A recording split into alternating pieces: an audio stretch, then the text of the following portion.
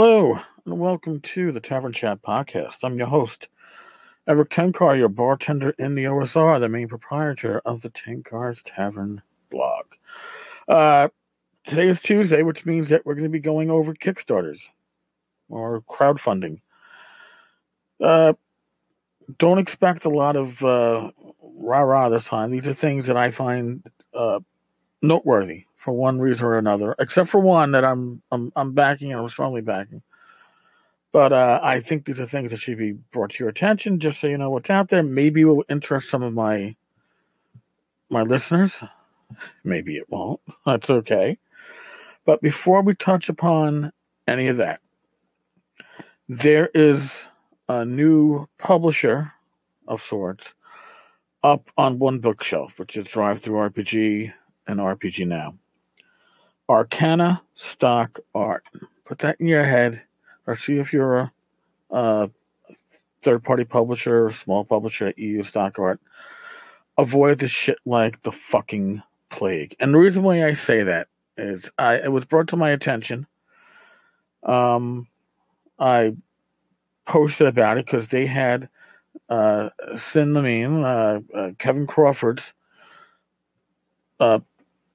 public domain art, the artwork that he had commissioned for his Kickstarter projects, and part of the stretch goals was to release this into the public domain so other publishers could use it. Well, that's just great.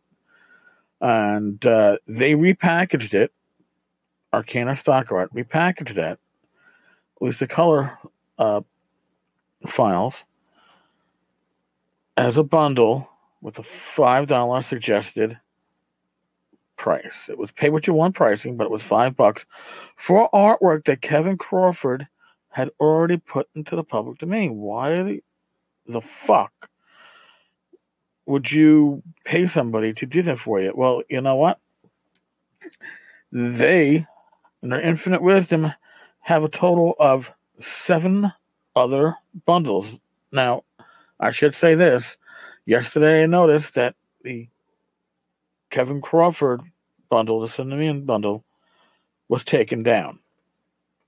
I'm guessing that Kevin had a few words to exchange with one bookshelf about that product. But the other 7 bundles is composed of artwork that is freely available via Creative Commons. Now, some of it might be stuff that they, as Arcana Publishing, commissioned initially and released. I don't know. But a lot of it isn't. A lot of it is just, let's just grab this from the internet, bundle it, and charge anywhere from $4.99 to $9.95 for excellent artwork that has already been released to the public via Creative Commons.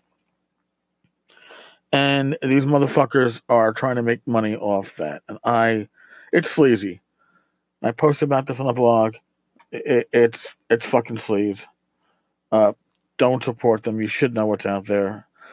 Feel free to go look at their bundles online. Don't download them, but see some of these samples, and then do a reverse art lookup using Google.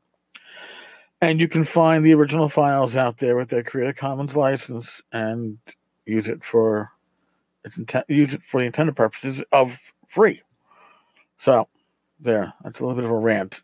We're going to go on to another bit of a rant. How's that for fun? I don't know if you remember this one. You should. It's from one of the Kickstarter episodes here on the podcast. The Forgotten Dungeon Mega Adventure AD&D D&D 5e. This is by Stephen Lee. Now, it's up on Indiegogo right now because remember they had 2 projects running concurrently. So the second one got the boot from Kickstarter within hours after my episode going up on this, because I didn't even realize it was the same damn publisher until I was talking about it live as I recorded the podcast. Well, now they have it up on Indiegogo. Okay, it's been up for a couple of days. They have all of 3 backers. And they're waiting to go back up on Kickstarter. Now, this is another thing that I consider to be pretty sleazy. When you run the same project concurrently on 2 different funding platforms. So if you're going to have this up on Indiegogo, which, by the way, it's a flexible goal, so The $120 is already locked in. It's that flexible goal. The goal of 1,000, they've raised 120, but they're going to take every cent, even if it doesn't reach that goal. I personally think that it's sleazy to run it on two platforms. Now, how do I know they're going to run it again on Kickstarter? Because I got a PM over the weekend saying we are running this on Indiegogo, and it's going to be back up on Kickstarter. And yeah, you know what? I couldn't tell you about the quality of the adventure. I will say, I will repeat this again. Not only are they putting AD&D and 5e in the name of the project on the fundraising platform, but they have it on the cover, the mock-up cover. And if you're using the OGL, you can't do that. But I've mentioned that before, and whatever. Okay. Let them get smacked down later by a lawyer. It's just if you're going, I'm assuming they're using the OGL because they're writing it for D&D 5e. They're writing it for AD&D. I'm assuming you're going to use the OGL and the source books that are already out there. You're going to be wanting this spell trap book for AD&D, D20, and D&D 5e.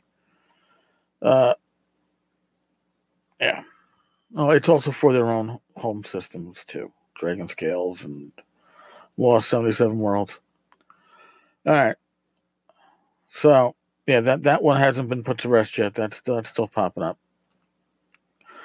Talking about things that are still popping up, I talked about this one prior, the Dice Tube All Weather. The coolest dice tube for board game enthusiasts and RPG adventurers. That's the guy that was so worried about his protecting his dice in a sudden rainstorm as opposed to protecting his gaming books. It hasn't funded yet, so you could say there is a God, but it's getting there. Its goal was $993. It's at $781. It's got 16 days to go. It will fund, and that's a damn shame, because they're dice. They're not going to get ruined, even if they got wet. That's the whole point to them, right? Use them, abuse them. Next up, Drinkage, the Tipsy Meadows, an RPG drinking card game. Now, Drinking Quest has been out for a number of years. I think there's 4 different decks in it right now. That's the prior main drinking card game that you're gonna, see out there. This is 33 days to go. It's got 37 backers. It has a goal of just under $30,000. And this raised just about $1,700. They got flashy cards. That's great. But there are other games out there that I think do this just as well, if not better. I mean, a deck is, a physical deck is 33. That's actually a lot. Yeah, I can say that Drinking Quest works well as a drinking game with your friends. I obviously haven't played this game. Don't know much about it other than it builds itself as a drinking game with cards. That's a fantasy role playing type of game. Which might be up your alley. It might be something that you want to try. I don't know, a $33 card deck with a bunch of drunks. I'd be upset because somebody's gonna spill. See, this is what you need. Somebody's gonna spill fucking beer on my drinking game card. You know that. That needs protection, not my dice. But hey, Tiny Dice Buddies, hard enamel polyhedral RPG pins. This is a thing that I've seen lots of done of. I've seen lots of these on the crowdfunding market. This company previously did alignment pins. which is good that they did those because those are the only actual samples that you can look at. Why lawful good is lime green, and why chaotic good is pink. I guess elves, whatever. But like a pastel lime green for lawful good, I don't get it. But in any case, these pins are about the dice. So these pins are D4s through D20s, although they got the D10 there twice. I guess the ones are 100 digits. I don't know. Oh, because you're buying the set. I'm sorry. Before you were buying individual pins, now you have the option to get a set. A set is $20 and it includes a D4, D6, D8, D10, D12, D20, and a D100. You know what? If you like this stuff, that's actually not a bad amount of pins. Was it 7 pins for $20? I just don't like the colors. But to each their own. Next up, more dice. I know. I'm going to kill you with dice today. Nero Ellipse Dice. Nero team presents Ellipsis Dice.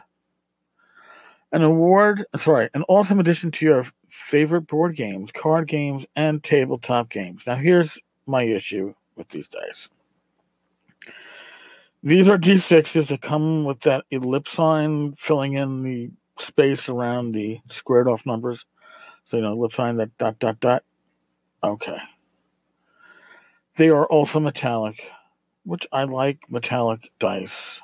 These dice are made from aircraft grade solid aluminum with high precision machines. Here's the issue, though.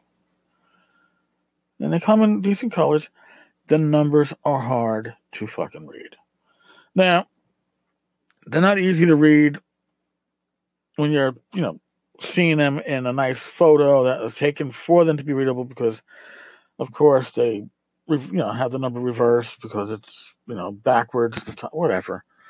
But they show you they have a little video, short little video. It's worth your time if you're interested in these dice. And it shows that there are times when the light hits these dice that you just can't fucking read it. And it would be bad enough if it was just a number there, but the ellipses just blend everything in. When you're playing a game, you don't need to struggle to read what numbers you rolled. That's just my humble opinion. So, not for me, but I know there are metal dice collectors out there that want one of everything, so there you go.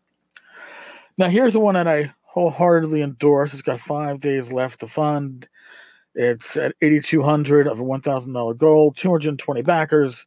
What am I talking about? I'm talking about Survive This Vigilante City tabletop role-playing game. This is an OSR Supers RPG. You really, I don't see how you can go wrong with this, especially if you like superhero games, and if you're an OSR game master or player, that's something that's up your alley. I would certainly go for this. It's really well worth your time.